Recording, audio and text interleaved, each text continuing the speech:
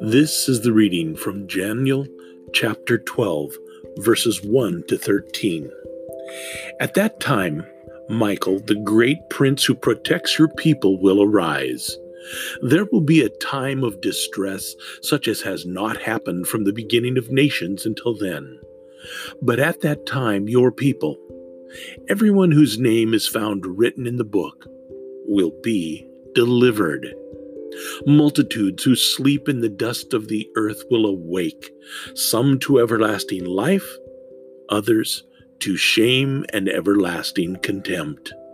Those who are wise will shine like the brightness of the heavens, and those who lead many to righteousness like the stars forever and ever.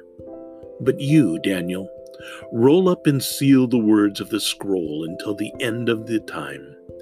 Many will go here and there to increase knowledge. Then I, Daniel, looked, and there before me stood two others, one on this bank of the river and one on the opposite bank. One of them said to the man clothed in linen who was above the waters of the river, "How long will it be before these astonishing things are fulfilled?" The man clothed in linen who was above the waters of the river lifted his right hand and his left hand toward heaven. And I heard him swear by him who lives forever, saying, "It will be for a time, times, and half a time. When the power of the holy people has been finally broken, all these things will be completed." I heard, but I did not understand. So I asked, "My Lord, what will the outcome of all this be?" He replied, "Go your way, Daniel, because the words are rolled up and sealed until the end of time. Many will be purified, made spotless and refined, but the wicked will continue to be wicked. None of the wicked will understand, but those who are wise will understand.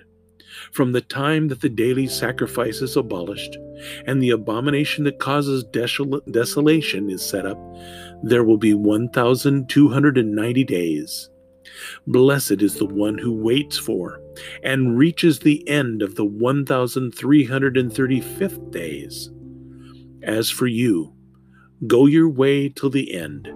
You will rest, and then at the end of the days, you will rise to receive your allotted inheritance.